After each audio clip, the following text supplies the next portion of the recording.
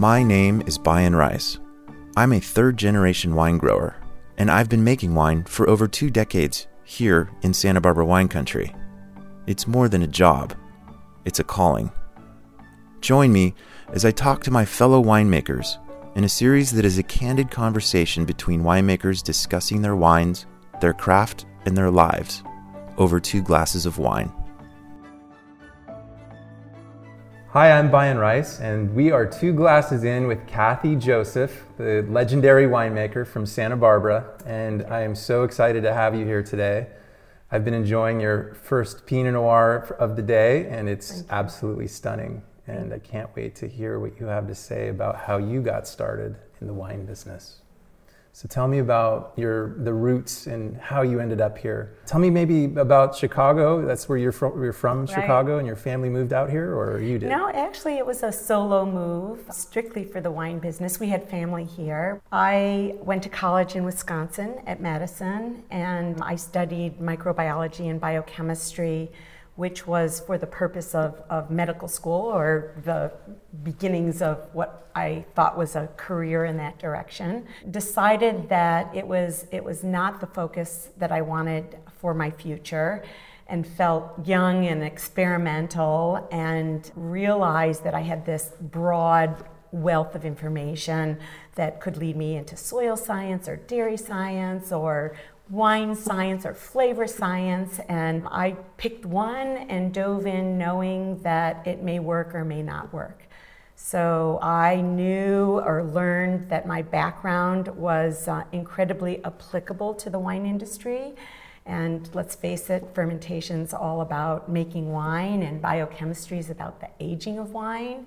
And so I decided to apply to Davis for graduate school. But I also made a promise to myself that I needed to integrate on-site experience to supplement the education. So I didn't want just schooling, because I knew I was good at that, but I wanted to learn the purpose of the schooling. And so I actually worked for 6 months in Sonoma at Simi Winery when Zelma Long was there, then started graduate school, and every vintage through graduate school I worked at a different winery, was taken under the wing of the winemakers, and really was on a very elevated learning curve. Well, for people who don't know, UC Davis is considered to be one of the best schools in the world for enology and viticulture, and you were a graduate there. And what was it like going to UC Davis back in those days? Well, it's interesting, because for me it was a very easy segue, because I had all of the science background and I was just learning how to apply it to wine. And so it was quite exciting and fun and interesting, and it was an amazing class, and I met a lot of people who landed in Napa. Few decided to start their own businesses, so my ultimate vision and where I landed was very different, out of the area and really developing my own business. Davis was a technical school, but for me it expanded the artistry of the science that I learned and loved, and I still use that science as background information in my winemaking today. Oh, well, we'll have to get into that. I'm really interested in the artistry of wine as opposed to the science of wine. That's partly what I'm all about, is more of the empirical approach, and crafting a wine that's unique to your palate, as opposed to necessarily worrying about the science. Right. There's a lot of gut instinct, in other words. I'd like to hear if you could compare for me the differences between real world winemaking in a real winery versus more of the theoretical winemaking in enology at your graduate experience. Would you say you've learned more in the real world, or do you think that the education's really been a huge contributor to your abilities? So neither is more important, and it's important to not let one stand alone. So I learned about the mechanics of equipment and why you might select one over another to accomplish the job at hand. I learned why pH is so important in the wine and how it affects microbiological stability and color and acid balance and longevity. So I don't make my wines using the science, it's background information. I know about the size of yeast and bacteria and when you need to filter and when you don't have to filter. You might not need the education, but the information is invaluable. And I use it more to problem solve and to avoid problems than I do to drive my winemaking. Well, I'll tell you what, I did not get a degree in enology or viticulture, and I've been raised in a family wine business, and I've been learning through the, I guess, school of hard knocks, if you will. But I will say that I have a UC Davis consultant who I call upon when I can't answer these situations myself. So I use him as a lifeline, and he's incredible. So I can attest to the fact that you definitely need to have your wine doctor on hand. So the issue for me is that I can avoid the mistake before it happens, and so I use it as my bag of tricks. I want to make sure the palate of my wines are elegant and delicious, but I know the chemistry of the wine that will help me drive the wine in that direction. And so again, I don't use it, I mean, I have it to problem solve, but I can consult with someone to make a different choice by just knowing that information. And it's not difficult for me, it's just in the background. Mm-hmm. Well, it sounds like you're extremely passionate about wine and the science and the artistry of it. Tell me what made you decide to make the jump to starting your own vineyard. And I understand that you got started in Santa Barbara winemaking in, what was the year? So 1989 was my first vintage. And it's interesting because my prior jobs were in the North Coast, in Napa and Sonoma. Mm-hmm. It's very easy to step into that life because of notoriety, but I like the challenge of designing a company that was something new and something that was going to make a difference, and both to me in terms of my interest and creating a path, but also something that not so many people were doing. So I was basically a Cabernet producer in Napa, and yet in my marketing experience, I crossed paths with an Oregonian who was representing Oregon wines on the road. And I learned the passion of Pinot Noir, and I learned to taste Pinot Noir, and I was invited to conferences to explore my palate with Pinot Noir. It allowed me to design a company that was strictly based not only around Pinot Noir, but Sauvignon Blanc, two unusual varieties at the time that I started. You were ahead of your time. They were not stars. Yeah. And I wanted my wines to be elegant and place-driven and use the European model of success. And I wanted to kind of scream terroir in Santa Barbara County. And more recently, I've added Gruner Veltliner to the mix of what I make. Oh, I can't wait to try that. So you're an entrepreneur and you're a winemaker, and tell me about grape growing. How much do you have a say, and how much passion and love do you have for your grapevines? Right, so I think the unique thing about Fiddlehead Cellars is that I'm involved and I'm an owner. And so I have a brain that the left side of the brain is active and the right side of the brain is active. And so I own the business and I own the vineyard and I live on the property and I decide what should happen on a given day. And I consult with experts to make good decisions. So ownership in my source of grapes, where it happens, to me helps drive the uniqueness and the quality. Mm-hmm. So I not only grow the grapes, but I buy the grapes for myself. Mm-hmm. And so I'm different in that I don't want to load up crop and benefit from being a vineyard owner. I want the quality of my efforts to shine in my wines. So they call that a wine grower, right? Indeed. It's a big difference. There's the grape growers who grow for wineries, and then there's wine growers who know that they're growing their grapes for wine. So I care a lot. So I care a lot about how growing grapes impact my choices, but also I grow grapes for other people. So I learn from other winemakers' needs and information and background. And the vineyard, my estate vineyard, is called Fiddlesticks Vineyard. It's stellar.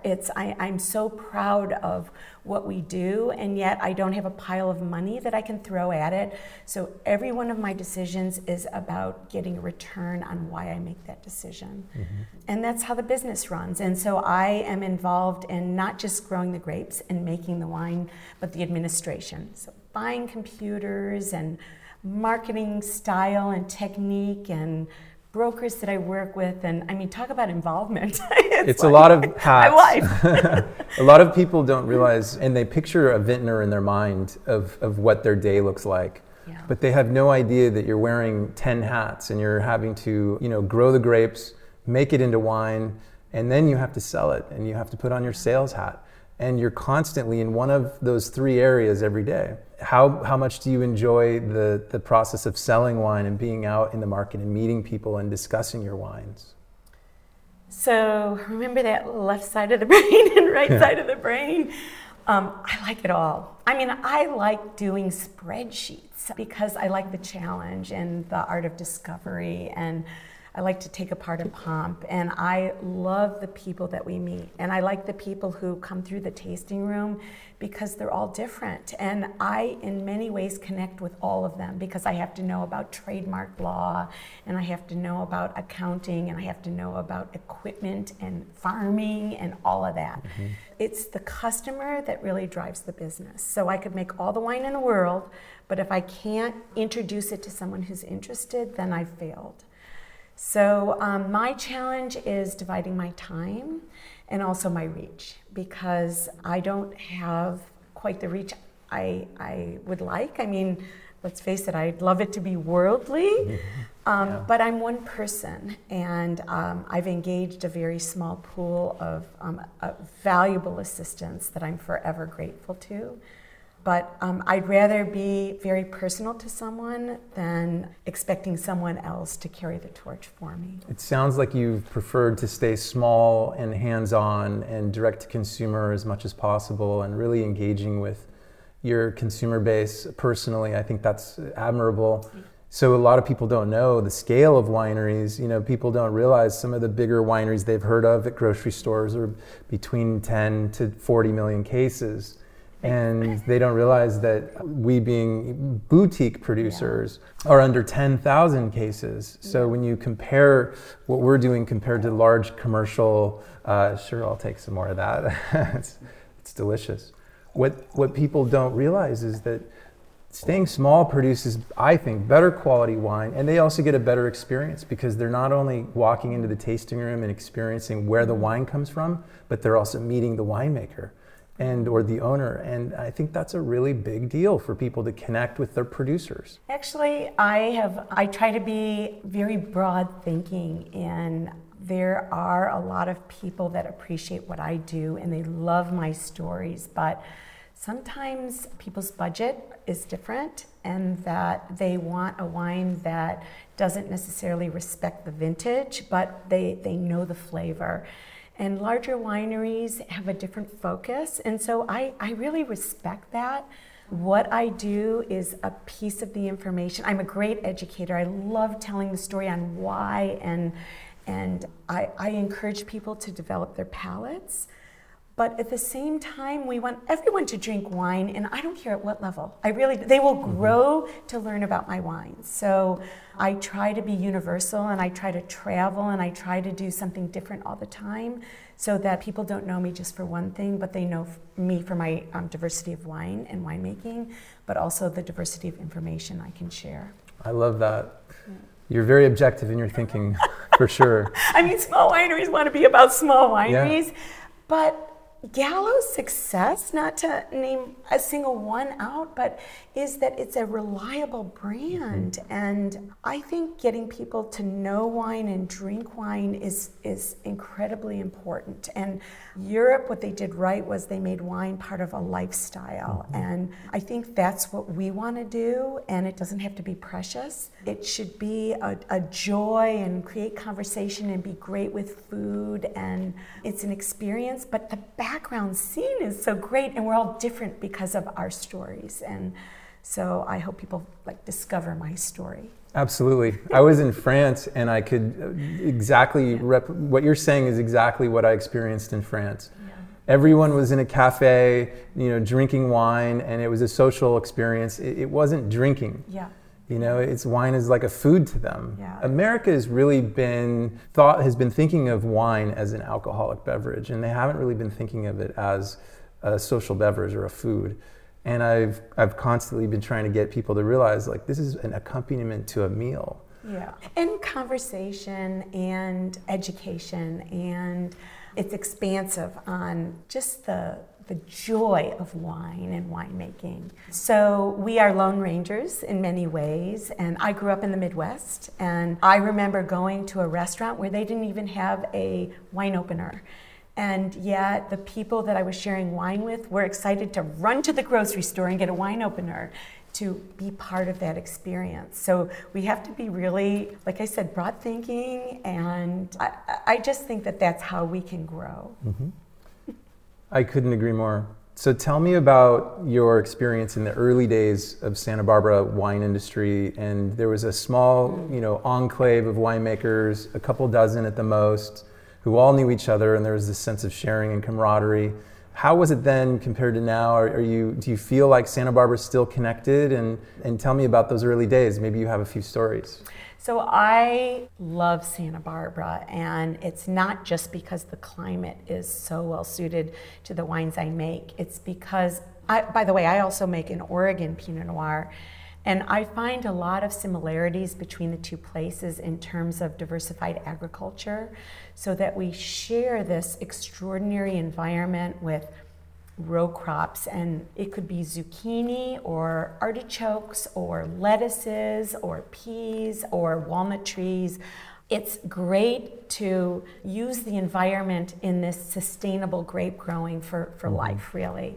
Yeah. And Oregon is very much the same way. We have preserved our open space, and yet we have made it a famous place for the specificity of our climates and soils. And so we have designated appellations. I'm mostly based in the Santa Rita Hills, but Happy Canyon, where my Sauvignon Blanc grows, is equally as important. Mm-hmm. I think in the early days, some people were guessing on what to do. Grapes were planted in the wrong places, but one of the reasons I picked Santa Barbara County was because there was a critical mass of people who were growing successfully and making world-class wines, whether we had the opportunity to market it that way. That was my palate exploration on where should I go and where can I be successful. So even then, I was like a great believer in the place, and I wanted to be part of the growing recognition of this place. So I've spent my entire life promoting Santa Barbara County as an extraordinary grape growing district. And there's a lot of newcomers to the area, which I embrace. I think we want to respect our neighbors and respect our environment. And I think that we learned what should be grown in what place. We didn't have that information before. Right. And I think it's a bit of the passing of the torch of what has been successful. And as maybe a generation that's been around for a while, I hope to learn from newcomers. Mm-hmm. So I can kind of grow the importance of my brand based on new information that I just didn't have in the early years. I love how you think. I really do. No, it's a very innovative, you're constantly innovating, you're constantly rethinking, and you're the type of person who doesn't close down and say, we got to do it this way. No, you're open-minded, and that's and my parents were like that, and so my dad never owned a computer, but he was incredibly knowledgeable about the importance of computers and even the internet age. He was a big defender on, allowing people to have access to information via the internet. So I try to use, family history to incorporate it into my life. Family values, I guess. Yeah, it's got to start somewhere. So tell me about the names Fiddlehead and Fiddlesticks. So I guess when you're starting out a brand, you have to decide what to call yourself. And I set some rules for myself. I wanted a brand that was going to be memorable, easy to say, that wasn't a family name, because as the entrepreneurial part. I thought, if I ever sell, do I want to give up my name? And so the scientist in me kind of came forward, and as I was gardening in my fern bed, I remembered fiddlehead, what a great word. It's the coiled frond of a fern leaf. Right. And the connection is, part history, but part that it emerges once a year, like my new releases, and it evolves into this very elegant plant and something that is memorable, and it's easy to say and you'll never forget it. So Fiddlehead became really core to the brand, and then there was a whole expansion of other names. So Fiddlesticks became the name of the vineyard, kind of as a joke. I make a Pinot Noir from Fiddlesticks called Lollapalooza. In fact, I am the trademark owner of wine and spirits for Lollapalooza. The owner of the music concert wasn't thrilled, but it spoke to me as the best of its kind. It's like, cheers, right, cheers. Right, absolutely. It was like a discovery, and so Lollapalooza was my barrel select wine. The brand has expanded to include one that's a family name called Birdie Baby. It was my mom's pet name for my dad. Oh. Doyle is named after my husband, who supports me in life and in spirit and my endeavor in the wine business. And so naming is not easy, but they're all very personal and meaningful. Well, for those of you listening to the podcast right now, I can vouch for the fact that Kathy is not only inspirational speaking-wise, but she's got a little sparkle in her eye that I am really admiring, and it's a great trait that must come from your parents. Family is really important to me. I'm the black sheep of the family. They're all attorneys. They couldn't figure out what I was doing, but they're my biggest fans, and try to carry on the life experience that I've learned along the way. Two Glasses In has been brought to you by Visit Santa Barbara. There are seaside escapes, then there's a gentle crescent of California coast connecting breathtaking beaches, soaring mountains, verdant vineyards, elevated enclaves, and eclectic communities. More than beautiful, it's Santa Barbara brilliant. Visit santabarbaraca.com to plan your stay. So you've had a lot of experiences along the way. Yes. One of them was pretty massive from a marketing perspective, and it was the Sideways movie that came out. And what was that, 2003 or 4? 4. 4. And I have a lot of passwords, 2004. I won't tell anybody.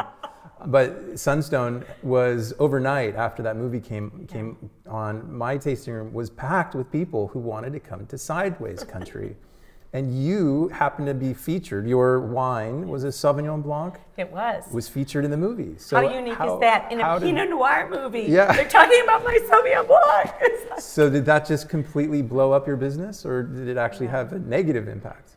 So I think the impact is maybe a little different from yours. I'm based in Lompoc, a little bit off the beaten path. We became very close friends with the director, Alexander Payne, and we had many of the actors to my vineyard and my winery. It was incredibly memorable on how my wine got into the movie, which was Alexander Payne actually tasted the wine and said, "I'm going to write this into the script." Perfect. It was very exciting, and I think it was the greatest thing about Sideways. It gave people permission to drink a variety that they were uncomfortable with and did not understand, and that's Pinot Noir. And they learned the passion, and they learned that they learned how to say Pinot Noir, and they could ask for Pinot Noir. It's a little funny because whether you were in the movie or not, you said you were in the movie. The way my brand really took off was through the props person. And the props person loved the wine so much that since then, my wine has been in a whole host of other movies. So Annette Bening is drinking my wine, and the kids are all right. Oh, that's great. Entourage featured my Rosé of Pinot Noir. And there are many, many more. Sounds like it really had a positive impact on the brand overall, and a lot of event opportunities. Exciting way that I could never predict. Who would have guessed, right? So tell me about where you are now. You said you have 99 acres, and maybe you could break down the percentages by varietal for me, but then also how many cases of wine are you making? Yeah, so I make between 4,000 and 5,000 cases of wine. It's spread across my estate-grown Fiddlesticks Pinot, my Gruner Veltliner, Sauvignon Blanc from Happy Canyon, and my Oregon Pinot, so quite a bit of diversity. The vineyard is huge, and it's huge because I was in an area where I had to purchase a minimum of 100 acres by the Ag Code. The great thing is that I grow fabulous wine, but I only select about 15% of the vineyard for my own brand, and then I sell to other stellar winemakers, both in Santa Barbara County and up in Napa Valley. We've really gained a wonderful reputation through our growing practices, and a lot of awards to not my wines, but the whole pool of winemakers. So I've learned from not just what I think is right and what my customers want, but what everyone can contribute to make this a special place. So Kathy, tell me about this 728 Pinot Noir from Fiddlesticks Vineyard, and if you wouldn't mind giving me a sense for where it's located geographically, Right. and a little bit about the wine, which I need to pour you some more. Thank you. There you go. Yummy. The Appalachian Santa Rita Hills is so extraordinary for its cool climate, but it has great diversity. And so there's 2 avenues that pass through the Appalachian that has east-west running mountain ranges, highly unique, the only one on the West Coast, entire West Coast for a wine district. And so our temperatures close to the ocean are quite cool, and as you move through the Appalachian, they get a little bit warmer, but within the cool range. We're on the Southern Avenue, which is Santa Rosa Road, and I really felt that our position was so important that I wanted to name a wine after it. So coming from the Midwest, I named it after the mile marker. So starting at mile 0 on Highway 1, you travel exactly 7.28 miles to get to the driveway of Fiddlesticks Vineyard. So it's a place name that the wine is meant to represent the character of the vineyard and just the quality that we're able to achieve. Now, it's really important because I'm directly across the street from one of the original plantings in an appellation that didn't exist. So Sanford and Benedict Vineyard is my neighbor, and I knew the success of those wines by being able to monitor the aging of those wines and taste wines that were planted from grapes, made from grapes that were planted in 1972.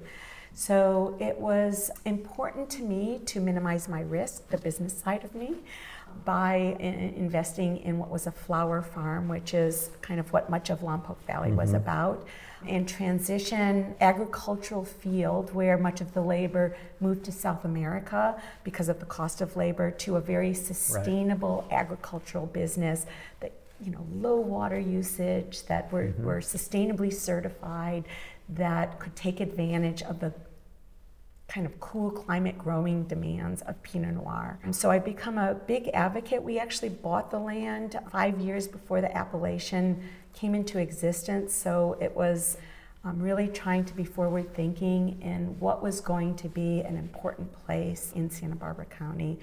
So in addition to this wine, there's a whole group of sister wines that are barrel select wines, but it was important that this one, 728, represent the place. Beautiful.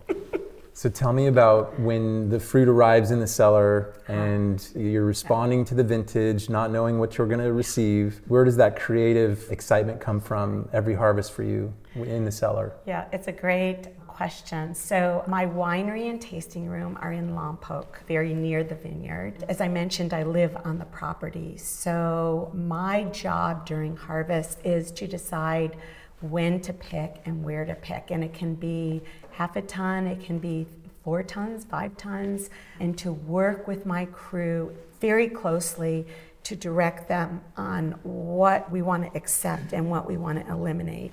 So we do field sorting 1 bucket at a time in the middle of the night. So we only night harvest because that's the coolest hours of the day, and we can do the least amount of damage to fruit that is ripe and ready to go in this very thin-skinned variety. So I then join my associate winemaker at the winery and decide what to marry together to ferment in very small batches to get the greatest diversity of options for future wines that we're going to make. So I try to make a wine that is layered and silky and will expand the test of time.